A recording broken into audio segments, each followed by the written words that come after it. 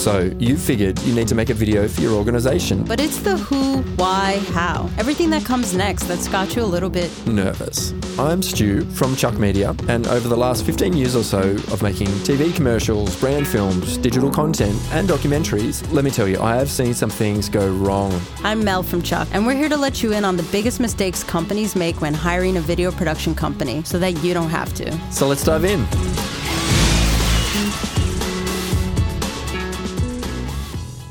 So Stu, Yeah. you're a creative genius. Guilty. So working in video production, Yeah. how do you keep, your creative ego in check?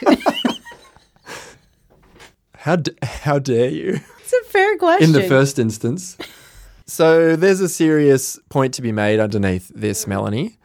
Sure. I do have to suppress my creative ego sometimes, much to my own displeasure, because the commercial work that we do, we don't do it for us, right? We have clients that pay us money to do what they need for their business, not what I need to feed my creative beast. I mean, I've heard it from other clients that they've worked with other production companies where that's been a problem. I can understand it because a production company might want to come up with some creative solutions, but there's a line, right?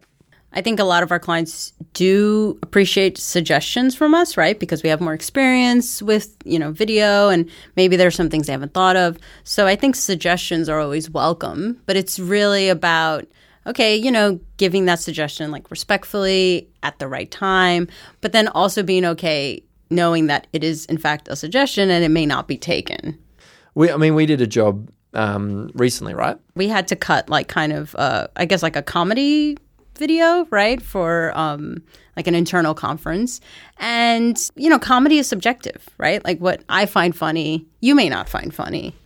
Like, for example, some people may find that I'm not funny, which I don't personally understand that, but that's how comedy works, right? It's subjective. So when we cut a video like that, it's important that we know that the client and their audience finds it funny. Yeah. So it may not be the type of comedy that's necessarily our cup of tea, but that's kind of irrelevant, right? Because they know their audience, they know what's going to make them laugh, and ultimately that's what we have to work towards. And, the proof's in the pudding, right? So once that video was presented at that conference, it was a total success. Yeah, rolling in the aisles with laughter. Literally.